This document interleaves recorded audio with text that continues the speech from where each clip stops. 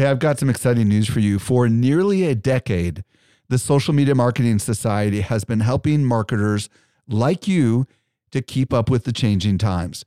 This is our private community just for marketers, and the doors are open right now. When you join, you get access to ongoing training and become part of a welcoming community of marketers who are just like you. Learn more at smmarketingsociety.com. Again, smmarketingsociety.com. Welcome to the Social Media Marketing Podcast, helping you navigate the social media jungle. And now, here is your host, Michael Stelzner. Hello. Thank you so much for joining me for the Social Media Marketing Podcast, brought to you by socialmediaexaminer.com. I'm your host, Michael Stelzner, and this is the podcast for marketers and business owners who want to know what works with social media. I'm really excited about today's show. I'll be joined by Josh Horton, and we'll explore how he went from being a marketer working at an agency to becoming a nearly full-time Instagram influencer. And I got to tell you, there is a lot of content gold inside of this interview. So if you create content for any platform, you're going to want to listen to this interview. By the way, if you want to get in touch with me, podcast at socialmediaexaminer.com comes right to my inbox. Now for this week's brand new discovery. Helping you stay alive in the social jungle. Here is this week's survival tip. This week I'm joined by Eric Fisher with a brand new discovery. What'd you find, Eric? I found a great tool that allows you to install a widget on your website to showcase your Instagram stories. Interesting. Tell me more. Yes. So this is made by Fastory, which is spelled F-A-S-T, like fast, and then O-R-Y. So it's kind of putting the words fast and story together. And what they've done is they've got an official API-approved widget by Instagram that allows you to see the current stories from whatever account it is that you want to highlight on your website. So we could do this for Social Media Examiner. But not only that, it then allows you to do the new highlights feature, which, if you go to our site, it's instagram.com/smexaminer. And we've got all these little circles on our Instagram profile, which are highlights. In other words, they are Instagram stories that don't go away. We've held them there for you because we have them there as highlights of the type of story content we have produced there. And you can add those as well to this widget. So is this like a WordPress plugin, or what is this exactly? Yeah, what it is you sign up and then you log in. You basically, because it's an official API, what you do is you log in through Facebook and then you get your HTML code and you drop that in on your site. Okay. I don't even know what HTML code is, but I'm assuming it's some sort of little source code. So what's the use case here? Like, would you stick this in a sidebar, or where would you put this exactly? The showcase that they've done here is they're showing, like, for example, on the New York Times, you go there and there's a little pop-up that comes up in the lower right of the site. And it's basically like a phone type screen sitting there, and it shows you, Instagram stories. It allows you to click a button to follow that Instagram account right there from the site. It shows you the content, the new story content, as well as some of the highlight little bubbles that you can click on and select those highlights to watch. So honestly, if you're all in on Instagram, especially Instagram stories, this might be something to consider. It's kind of fascinating, actually. Yeah. The pricing? This is free. Really? Yeah, this is free. Fastory has some other products, so I'm assuming this is giving this widget away for free is a play for that as well. And I'm on their website. It looks like if you want it white labeled, meaning I guess you don't want their brand on there, it looks like you probably could get it, at a cost. So very, very fascinating. Have you seen this in action on any websites yet? I have personally not found any that are doing it, other than, again, their example is the New York Times. So I assume you could go there and see it. But yeah, it's very interesting. I know that there are some speakers who actually were talking this up at Social Media Marketing World, and they were using it. Very, very, very interesting. Faststory.io is the site that I'm at. Is that where you would send people? Yes. Actually, I would go to widget.faststory.io. Got it. Widget.faststory.io. Thank you so much, Eric. You're welcome. I was recently at Social Media Marketing World, and I had a chance to connect with some of our best customers. A lot of them listen to our podcast, just like you do. Not everyone knows what I'm about to share with you. We do something special here at Social Media Examiner. The best of the guests that you hear on the Social Media Marketing Podcast not only teach at our conference, but they're also part of our secret society called the Social Media Marketing Society. Each month, our top tier guests who have been on my show are invited to train inside our society for an exclusive group of marketers who are just like you. The training is designed to help you go from being a passive consumer of content to a marketer who is in active learning mode. So if you're ready to make real progress with your marketing, you're a perfect fit for the Social Media Marketing Society. Join us by visiting smmarketingsociety.com. We've got a really big sale that is ending very soon, so don't delay. Again, visit smmarketingsociety.com and join today. And now for today's interview with Josh Horton. Helping you to simplify your social safari. Here is this week's expert guide. Today, I'm excited to be joined by Josh Horton, known online as Jugglin' Josh. He is a marketer turned influencer with more than 1 million followers across all the social channels. And he also holds 12 Guinness World Records, and he's been on The Ellen Show.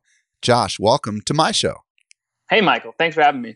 So today we're going to explore how Josh went from his corporate job as a marketer to a full-time online influencer, and we're going to talk about some of the strategies that he used along the way. So Josh, I would love to explore your story. So where did you start? Maybe start with the marketer, and working in corporate America, and how did you get here where you are right now? Yeah, for sure. So when I graduated college, my plan was to be a professional juggler as a performer. And I was doing that for several months. And then a friend of a friend, kind of like a family friend, was starting this social media agency. And it just had a few people. I was the eighth person they brought on. And I started out the very low end of this totem pole, literally like deleting spam and cuss words off of Facebook pages. And what year is that? Just so people have context. Yeah, this is in I think 2012. So okay, cool. I graduated 2011, and it was a few months after that. And so was working for this company part-time. I was doing like 15 to 20 hours a week, depending on how much they needed me.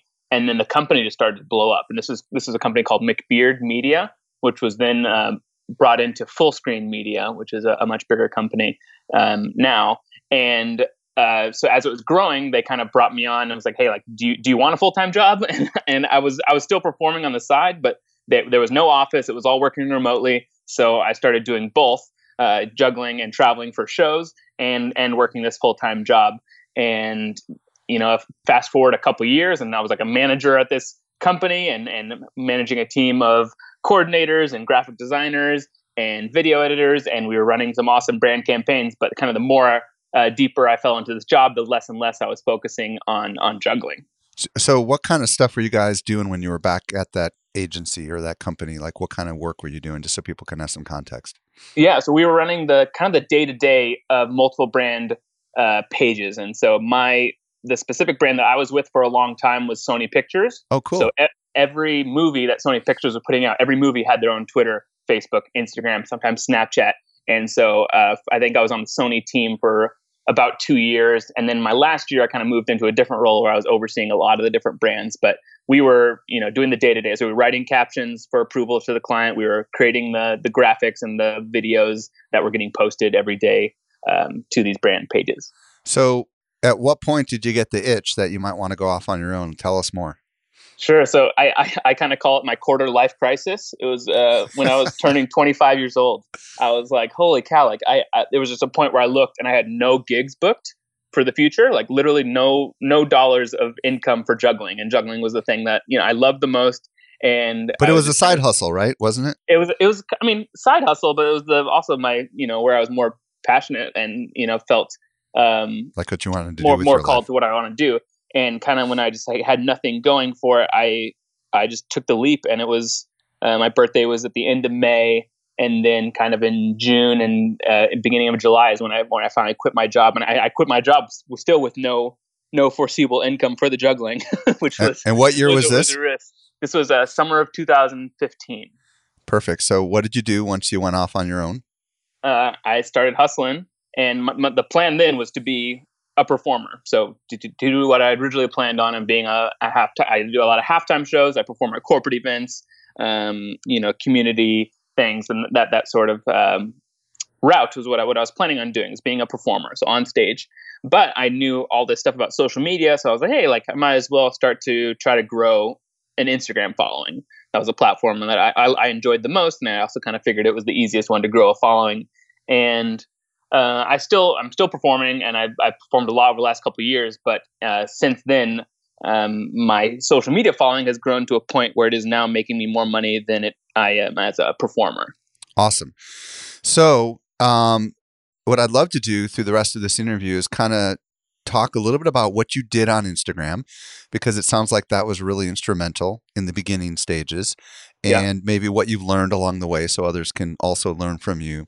And then we can start talking about a little bit about what you're doing today, which is more focused on YouTube and how that whole influencer thing has grown. Does that sound like a good plan? Perfect. Okay, so let's talk about Instagram. What were you doing in the early days? And just so people understand, how big did you grow your Instagram account? Let's set that context out of the gate here. Sure. So I think when I quit my job, I was at about, I was still posting some pretty cool stuff, but it was, about 3 years ago now. So 2.5 years ago when I quit my job, I think I was at 8,000 followers, and now I'm at 260 something thousand. Perfect. So tell us about what you did with Instagram. So I think what was good for me in the beginning was right when I was focusing on it was pretty soon after video had launched on Instagram. And I think working at that company and learning the brand end of social media, and something that we would always talk about at the company was how can you make something that's so good that people want to comment, or share on it, right? And so I think that's the biggest issue that people have with their branded content, is that they're posting just to post, and they don't really think about why it's not performing well, or they complain that the algorithm is killing their post when they've just been posting stuff that people don't want to see. And so I kind of took that to my own platform. And so with Instagram videos and juggling, I wasn't just putting out an unedited thing of someone holding the camera and me posting a juggling video. I was editing it to music, and I would have transitions and a fade in and a fade out. And it was really a piece of content, as opposed to just something that was sloppily put together. And so that started to gain me some followers organically. And then I also found a lot of these viral video accounts on Instagram that are just millions of followers that all they do is post other people's content all the time. And so that's how I gained a lot of followers for a while, was those pages reposting my videos, my trick shots. Was that with or without permission, just out of curiosity? Some of both. Interesting. It's funny because they tagged me, I was okay with it. It's funny because I've had Zach King on my show, multiple times, and he told me, when he got started with Vine, it wasn't until someone had quote unquote stole his vines and sewed them all together into a compilation video, mm-hmm. and put them up on Facebook and YouTube that all of a sudden all this interest, happened. And because obviously it was about him and these are about you, you kind of have a similar story, right. And that's kind of fascinating. So you found that these other accounts started resharing your stuff, and then all of a sudden everybody was like, "Who is this Josh Orton guy?" Is that kind of what started happening?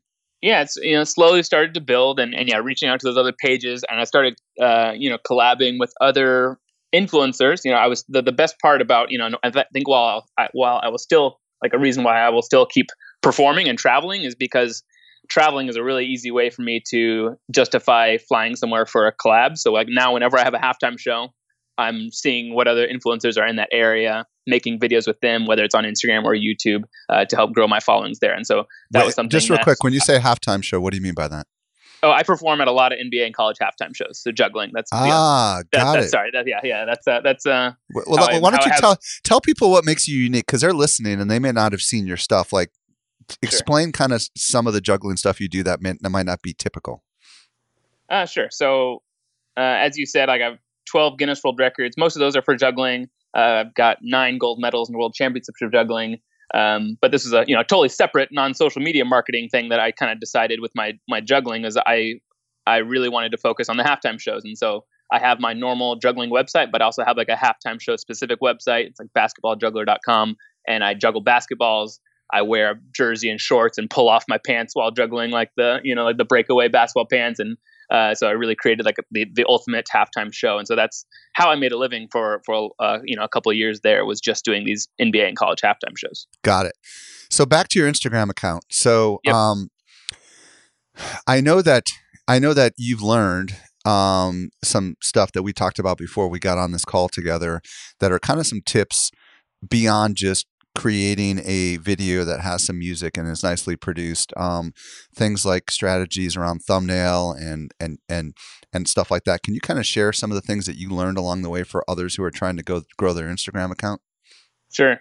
So it's obviously always changing, and a big change was when they brought out the Explore feature, and so now your thumbnails are more important than ever. It used to be you'd get most of your views and your and likes, whatever, just from your followers. So the thumbnail wasn't that important because it was auto playing, and your followers were seeing it. But now a huge percent of my views are coming from, like fewer percent of my views are coming from my followers, and then a big percent is coming from Explore. So that means that you want that all they're seeing when they're going through those grids and grids and grids of videos and pictures on Explore, you want something that you want people to click on. So just like YouTube strategy, just like Facebook, anything else, you want that thumbnail to be something that people want to click on. I don't actually manage our Instagram account, so I'm not super active on Instagram.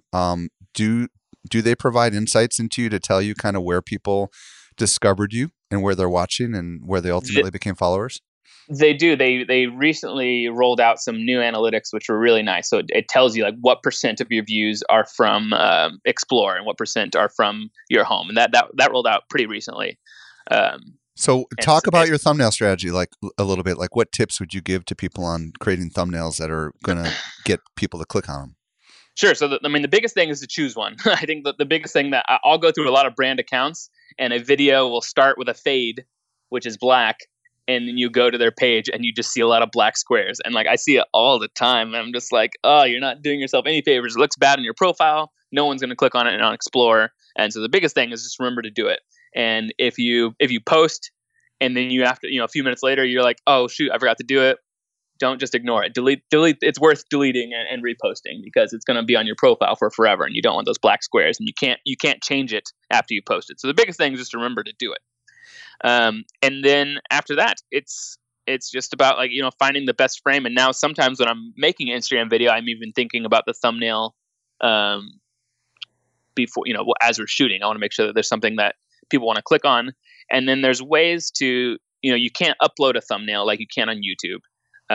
But if there's a time where I think there's not a very good thumbnail, you can have your video fade to black, and then a few seconds later add in one frame to your video. Oh, that's a really good strategy. Then you choose that frame.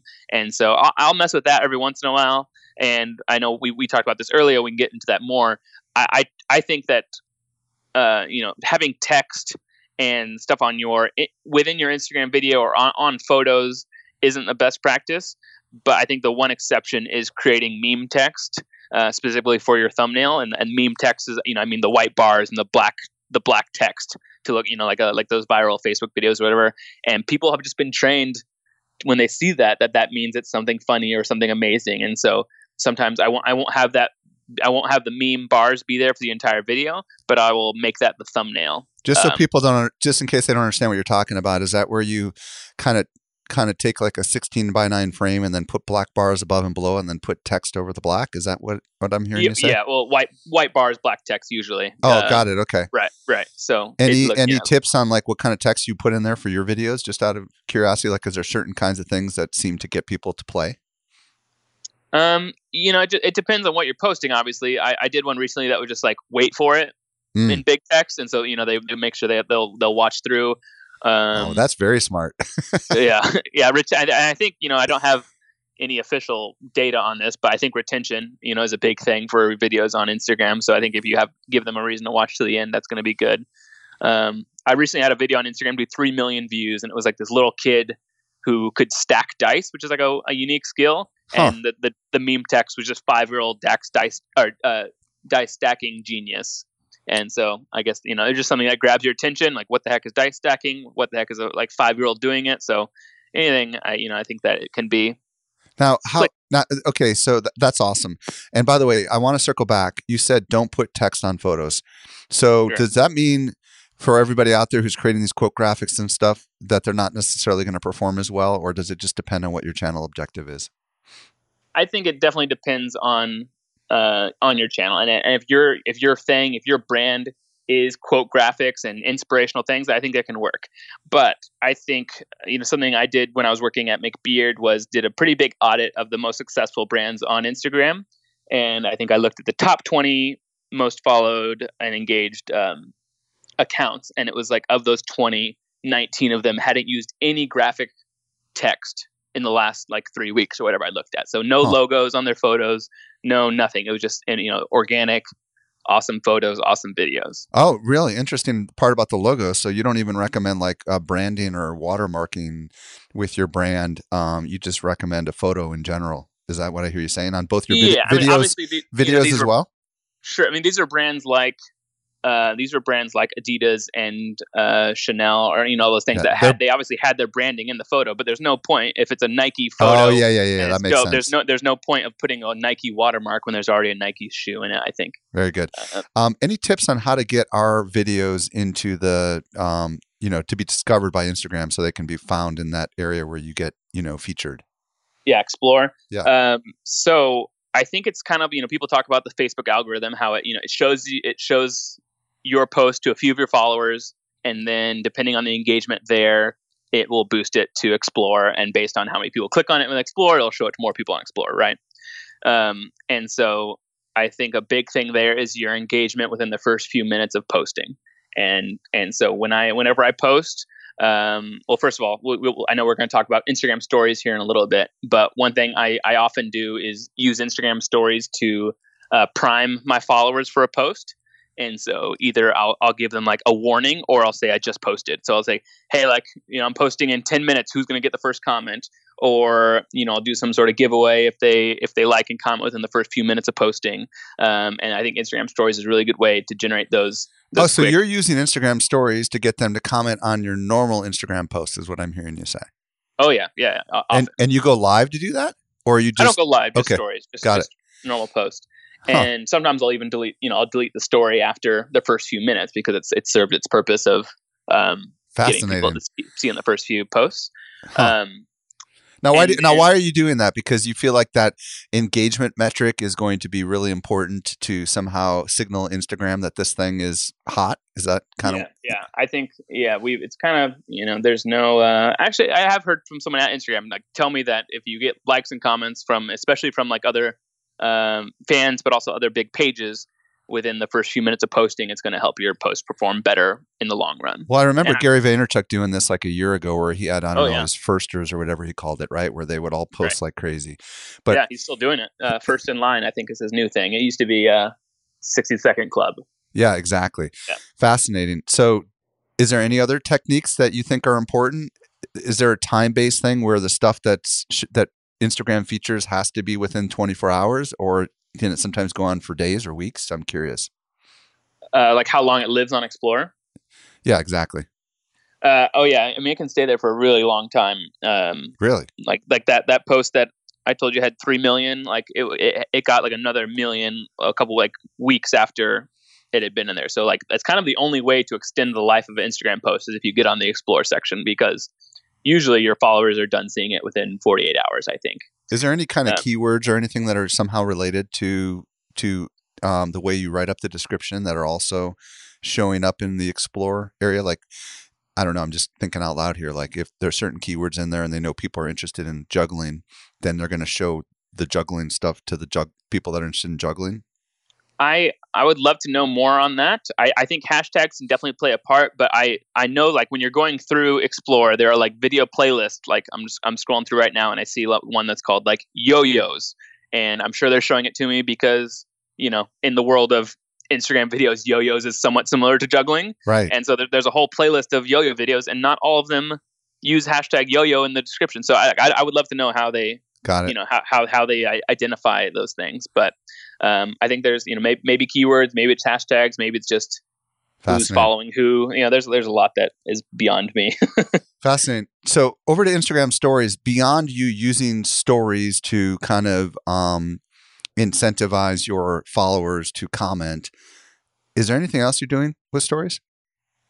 Sure. So I when I think of stories, like I think a lot about the old Gary Vee stuff of like jab, jab, right hook. And so it is such a good way to get people to, do something, leave their stories to go do whatever you want, especially with the swipe up feature, and all of that. So I try, I'm bad about it. And I try to do more of like just making Instagram stories something that is easily digestible, behind the scenes. Sometimes we'll even post like old videos that are just there just to be good Instagram story content, to keep people engaged, so that when I do ask them, hey, go like my post, or hey, swipe up for a new YouTube video, they don't feel like that's the only thing I post on stories.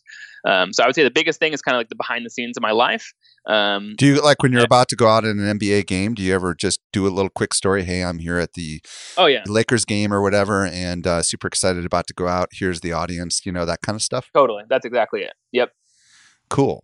And are you using the highlights feature much at all to bring some of those stories into some sort of a permanent kind of thing, or have you not messed around with that? I'm not, and I'm waiting for the right idea. I want to do something unique, and I wish there was kind of an easier way to organize it. Like right now, if you some people have used like they post something on their story that's basically like a logo for whatever category, and I think it looks super nice, and I just haven't haven't wrapped my head around how to use it yet. But I think it's an awesome feature, and I've loved some people that have been taking good advantage of it. Okay, so at what point on your Instagram journey did you start to realize that this was a way that you can make money? Talk to us a little bit about how you did that. Sure. Well, one thing I forgot to mention, which how I got a huge boost in followers, was I was featured by at Instagram. So like their Instagram account. So that was something. So how does that work? How does that work? Every once in a while, they'll just randomly feature certain people on Instagram. Basically, they do a lot. They're more of like an artistic type of channel, but every once in a while they do. They want to appeal to everyone, so they'll do the occasional sports video and whatnot. But it was World Juggling Day. It's one of those kind of like fake holidays, right? And I did have a contact at Instagram, and I just kind of pitched them the idea. I was like, hey, like I think it'd be cool to feature a juggler for World Juggling Day, and I can be that guy. And so I got a more followers than I've ever gotten in a day on. Okay, this begs an interesting question. Have you ever used a publicist, or has this always been you just kind of hustling and promoting yourself? Oh, it's always just me. Fascinating. Yeah. And do you think the Instagram account has actually helped you get more real world juggling gigs? A little bit. I talk about that a lot because I have a lot of circus juggler friends who are always asking for business advice on how to use social media, book more gigs. And I would say I've booked very few from my social media, but some of the other, like, being on some of these TV shows and stuff have been more from social media, but less, I'm not booking like a lot of halftime shows or corporate events because they see an Instagram video. Got it. Okay. So back to the, somewhere along the line, you started figuring out how to make money with your Instagram following. Talk to us a little bit about that. Yeah. I think my first one was for like $150, and I was at, I don't remember how many thousands of followers. And it just kind of fell in my lap. I think someone reached out to me and was like, hey, it was for Chevrolet was doing some sort of like soccer campaign. And I don't know how they found my account, and I was pretty small, and they just, hey, you take a picture with juggling some soccer balls and use this hashtag and we'll pay you this money. I was like, Did you have to have a cool car in the background that was one of their cars or something like that? No car, just me juggling soccer balls. So that was the first one. And, but there must have been some text or something that mentioned. Yeah. It was, using the hashtag and talking about their, whatever their I don't even remember. I need to go look. I would need to go look at the post. Something to do with they were their doing cars. a soccer campaign. Yeah. Cool. And yeah, that was the first one, and I was like, hey, that was pretty easy and fun. And there's been a ton of brands since then. So kind of talk to us a little bit about like how that works, because there's probably a lot of people right now who have not done this and don't know exactly, how all this works and stuff like this. And has this become a pretty significant source of income for you? Yeah, for sure. So the biggest thing is, how do they come in? And I would love to know how some of these people find me, because it's a lot of agencies representing brands. It's rarely someone immediately from the brand reaching out to me. That's happened a few times, but it's a lot of these like digital marketing agencies, and someone reaches out and they tell me about the campaign they're running, ask if I want to be a part. And then we kind of figure out the details of how many posts on what platforms for how much money. And depending on the client, there's different levels of flexibility and, creative freedom on my end. But then end up, with the posts, and usually everyone's happy. So is it like you juggling like toothbrushes and stuff? I mean, are we talking about like taking your juggling craft and like taking their product and somehow integrating it together? Is that generally how they're working with you? Something like that. It's not always so like just juggle our product. Usually tries to be a little bit more natural than that. Right. But sometimes it's not. So like I'm doing a post next week for this new sparkling water called Bubbly. Ellen DeGeneres and Neil Patrick Harris have been promoting it. And so, yeah, I'm balancing 6 cans on my head while their whole campaign is super bright neon colors. And so I'm balancing, I think 4 cans on my head while juggling 4 juggling clubs, and the clubs match the colors of the cans. And it's just like a cool looking photo. Other times we did a campaign for Carnival Cruises, where they sent me and my YouTube partner, Jake, who we'll talk about later, but they sent us on a cruise, and the prompt was post this many times proving to your followers that you're having a good time on a cruise. And it was awesome. That was it. And like, wow. There was no other guidelines, tag Carnival and just show that you're having a good time. And they paid you and you got to go on a free cruise? Oh yeah. That's awesome. And then like a recent one, this was like a couple weeks ago, was for Reebok, and Reebok was doing like a specific contest called the Fastest Feet Challenge, where everyone was, they hired several influencers to basically jump over a line really quickly, like an exercise, and challenge their fans to beat my score. And if they submit their video using a hashtag, then they could win a trip to Dallas for a big sports event. And so that was one where, it was a very specific prompt, and I had to find a way to make it a little bit more natural to my followers. So of course I did it while juggling. But I would say that's kind of the more typical one, is like encouraging. There's a lot of campaigns where it's encouraging fans to participate in something. And doing one on Friday for Jack in the Box and the LA Lakers of, they're doing like you use this hashtag with a picture of you wearing your sunglasses while watching a Lakers game for the Sunglasses at Night campaign, and you could win this or that. So do you find that there's advantage to you beyond monetary advantage when you're working with some of these big brands, because maybe they end up promoting Josh Horton, on some of their other channels, and all of a sudden it kind of is a win-win that goes beyond just you promoting them to your audience? Or is it mostly just... Sure. Yeah. Talk to me a little bit about that. Yeah. There's definitely like sometimes where, big accounts like Reebok are retweeting my tweet, or I had a McDonald's one. I did work for McDonald's a couple months ago. And so, some of their accounts are huge. And so getting posted by them is always good. I would say you end up getting more fans and followers as a result of that, right? Sure. So, has this gotten to the point where it's now, like the amount of income that you're making is now challenging you to decide whether you want to keep doing these performances or not? Yeah, it really is. And, I think there's some clashing business advice, that I went to school for business and have a lot of business savvy friends. And, one thing would be, you want several sources of revenue. Right. And I can almost guarantee a certain amount of money from halftime shows, because I'm well in that market and I know how to book those shows. But they take a lot of time and they're making me less money than the other stuff. But you can't guarantee that Reebok is just going to call with a brand deal that day. So It's something I'm struggling with. But one exciting thing is that my wife is going to be joining me soon to help run the logistics of things. So hopefully she will be able to also, be reaching out. And that's how some of these brand deals are coming, is me reaching out to brands that I like. And, whether that's on email or LinkedIn or DMs on Twitter even have turned into brand deals. And so having her handle some things will also help. Let's talk about YouTube, because I know it's your big focus right now. So why don't you describe what you and your partner are doing on your YouTube channel and kind of what your plans are with that? Sure. So, YouTube, I think, is so tough. Like it's a platform where I think you have the greatest potential for earnings. And that's not why I didn't do any of the social media stuff to make a living. It kind of fell in my lap. But then, I'm obviously here and trying to figure it all out. But YouTube is definitely the place where you can earn the most, and for both from brand deals, but also from the ad revenue. Right. And so I was kind of scared of it, especially while I was doing all the halftime shows and by myself.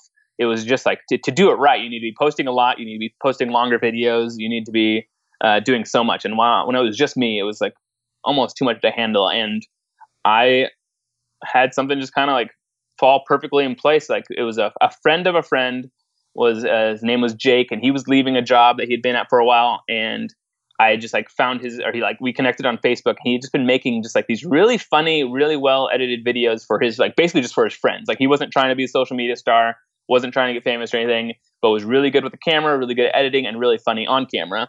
And I just kind of told him, hey, I can't promise you any money right now, but if you want to come move to Dallas and try to do YouTube with me, I think we can make something happen. And he took the risk. And so Jake joined me last July. And when he joined, we were I was at 20,000 subscribers. And now we're at almost 114,000 we'll hit today. What's the name of the channel? Our channel is called Jake and Josh. So it was Juggling Josh, but then a little bit after he joined, it is now Jake and Josh. So tell me kind of what you're doing on that channel and how that's different than what you're doing over on Instagram. Sure. So I wanted YouTube to be a way to, for me, even before Jake joined, a way for me to become more than just a juggler and to add personality, add a personality to the skills that most people have seen. So on Instagram, it's kind of hard. Besides with stories, it's hard in a few seconds to post something that people want to comment, share on. For me, on trick shots, they would love my trick shots or juggling or whatever, but they wouldn't really know the man behind it or the personality behind it. Right. And so YouTube, because it's long form, is such a good way to do that. And so, and I also wanted to just be known for more than just juggling, and that's kind of where the world record thing came in. And so I started before Jake came every single Wednesday, breaking a world record. So breaking or setting a world record, and a lot of them aren't official or anything, but just to do that. And it's a way for me to show that I'm skilled, but also skilled in more things besides just juggling. So wait a minute. So every Wednesday you publish a video where you're either you're exceeding some sort of world record, or you're making something that has never been done before. That's kind of a world record. Give us an example. So we have the Guinness World Record for most marshmallows caught in your mouth in a minute, and that's one of our official ones. Were they mini ones, just out of curiosity? No, this is a Guinness one, so they had to be the big ones. So really? Okay. But you're catching and spitting, so it's not like you're keeping all of them in your mouth. Got it. Okay. Because I think it was 42 in a minute, which is pretty impressive. I dare anyone out there listening to beat that. Now, okay, so let's pause on the marshmallow thing for a second. So how do you make that, since it's only a minute, how do you make that into a video that's kind of more of a story? Talk to us a little bit about how you guys did that. I kind of randomly picked that one, but this is a perfect example. We actually were asked to be on the Today Show to break a world record. And we were like, oh yeah, we could do that one. And we failed on national television, so that was a bummer. So we vlogged the whole trip to New York for the shoot. We showed the footage of us failing, and then we were like, all right, we lost. We didn't do it on TV, but we need to do this. And so then we showed us in the gym breaking it, and then we ended up sending in our video of proof and got the official Guinness World Record. So all that was essentially compiled into one video? Is that yeah. So are you also showing the frustration after you guys got off the show that you weren't able to break the record, or are you just okay, cool. So it's kind of like a little journey with you guys of how you're trying to do these things. People love it when you don't do it successfully. I don't know what it is, but you look more human, right, when you actually don't succeed. Right. Go ahead. Yeah, that was something we kind of learned. Like when we first started, all of our YouTube videos were probably 3 to 4, maybe 5 minutes, and we really started seeing growth and better engagement and more like longer retention and everything when we started posting longer videos. So it was like we could just show the complete world record, but now we definitely show the the journey, the path, the struggles, the fails, all of that, and people love that so much more. I'll tell you one I saw. I'll tell you about one I saw recently where you were throwing an axe at a tree, and you had paint cans attached to the tree, and you had like either purchased or leased this super expensive slow motion camera, right? Yep. And in one of the scenes, all the paint splattered all over the camera. Yeah. And I was like, what? And I just thought that was so cool. Is that? Yeah, that was fun. That was our friends Legendary Shots, or other influencers. So they own a Phantom slow-mo camera, which is like over $60,000. How in the world just out of curiosity, how long did it take you guys to clean that sucker off? It didn't take too long. Okay. You can take it apart, and yeah, it was everything was fine. But yeah, that was fun. And that that was one of our videos. We moved from doing once a week. Once Jake joined, now we post every Monday, every Wednesday, every Saturday. So Monday and Saturdays are just kind of other videos that are usually involve some sort of skill, not necessarily. But how long does it take you to produce one of those episodes? Usually about maybe 4 hours of editing, and then it really depends on the type of video for the. So you guys have it down to rocket science.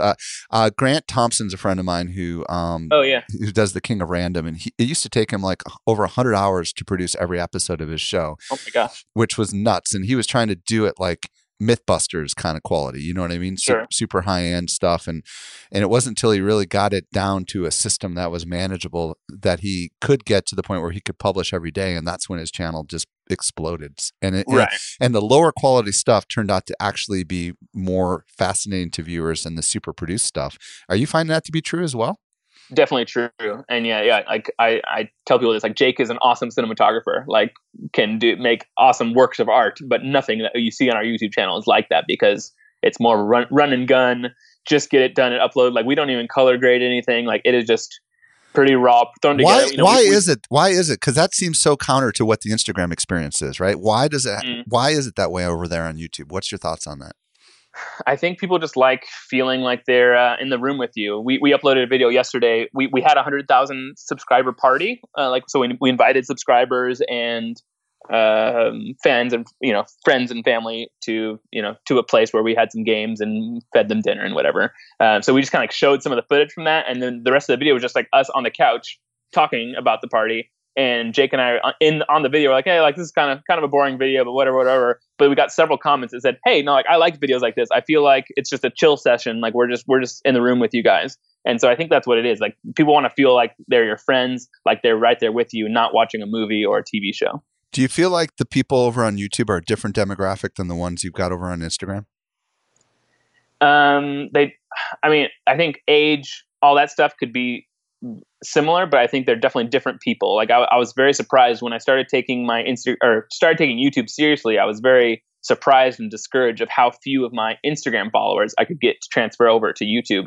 And I think it's a few things. I think people, there's like those YouTube people out there, like they love YouTube. Like when they have free time, they're on YouTube, they're watching YouTube videos, they love their favorite YouTubers. And then there are people that are the opposite and they're on Instagram. And so, your diehard fans, you can get to switch over, but I think people definitely have their platform of preference, and unless they're like the mega fans, and you're not going to be able to get them to necessarily switch over for you. The last question I want to ask is for anybody who's listening right now who has a desire to be a paid influencer on whatever video platform they choose. What kind of tips or advice do you have for them? The biggest one that comes to mind right away would be, have a page that's brand friendly. That seems like such a simple thing, but I've got some friends that are, what does that? What does that mean? Sure. So they're asking me like, hey, like I don't understand why I'm not getting stuff, and then they're cussing in their videos, or even if they're not, talking in their videos, they're using, vulgar music in their videos or whatever. Right. So it's like, you want stuff that brands want to partner with. And obviously there are some brands that are okay with that stuff, but most are not. And so that's probably the biggest, they're comedy creators, but they they use a lot of innuendo or drugs or alcohol or whatever to promote, to be funny or in their skits or whatever. So the biggest thing for me, I think, is just to be as brand friendly as possible. You almost need to think of yourself like an athlete, right? Because the brands don't want to be around the athletes that are troublemakers, right? Because they don't want their brand affiliated with that in any way, right? But those are who have a certain like excitement and energy and vibe about them, but seem to not be getting into controversial areas are probably more appealing to brands. Is that what I'm hearing you say? Definitely. Awesome. Well, Josh, first of all, this has been a fascinating conversation. I would love you to tell people where they can find you on Instagram, where they can find you on YouTube, and any other place you would love to send them. Sure. Yeah. I mean, if you type in Jugglin' Josh to anything, including YouTube, it'll pop up. Our YouTube channel is Jake and Josh. But Jugglin' Josh on Twitter, Instagram, Snapchat, everything else. And if any brands want to reach out to you that are listening, is there any particular place you want to send them? You can always message me on any of those platforms, but also, my website is joshhorton.net, and there's contact info there. Awesome. Josh Horton, thank you so much for coming on and sharing your wisdom and experience with us. Thanks, Michael. Well, I hope you got a lot of value out of today's interview. If there's anything that we mentioned and you missed it, socialmediaexaminer.com/300. Woo-woo! Can you believe it? We hit the 300th episode. That's crazy. Hey, listen, I want to just say a couple things. I appreciate you for listening and being part of this journey with me, especially if you've been here for a long time or even all the way since the beginning. If you've never gotten around to doing it, I'd love a rating and or a review. I'd love to find out what you think about it. And if you're new to this show, don't forget to subscribe. We've got some amazing content coming. This brings us to the end of yet another episode of the Social Media Marketing Podcast. I'm your host, Michael Stelzner. I'll be back with you next week. I hope you make the absolute best out of your day, and may social media continue to change your world. The Social Media Marketing Podcast is a production of Social Media Examiner. Hey, just a quick reminder, join the Social Media Marketing Society today and level up your marketing for your company or your clients. Visit smmarketingsociety.com to find out more.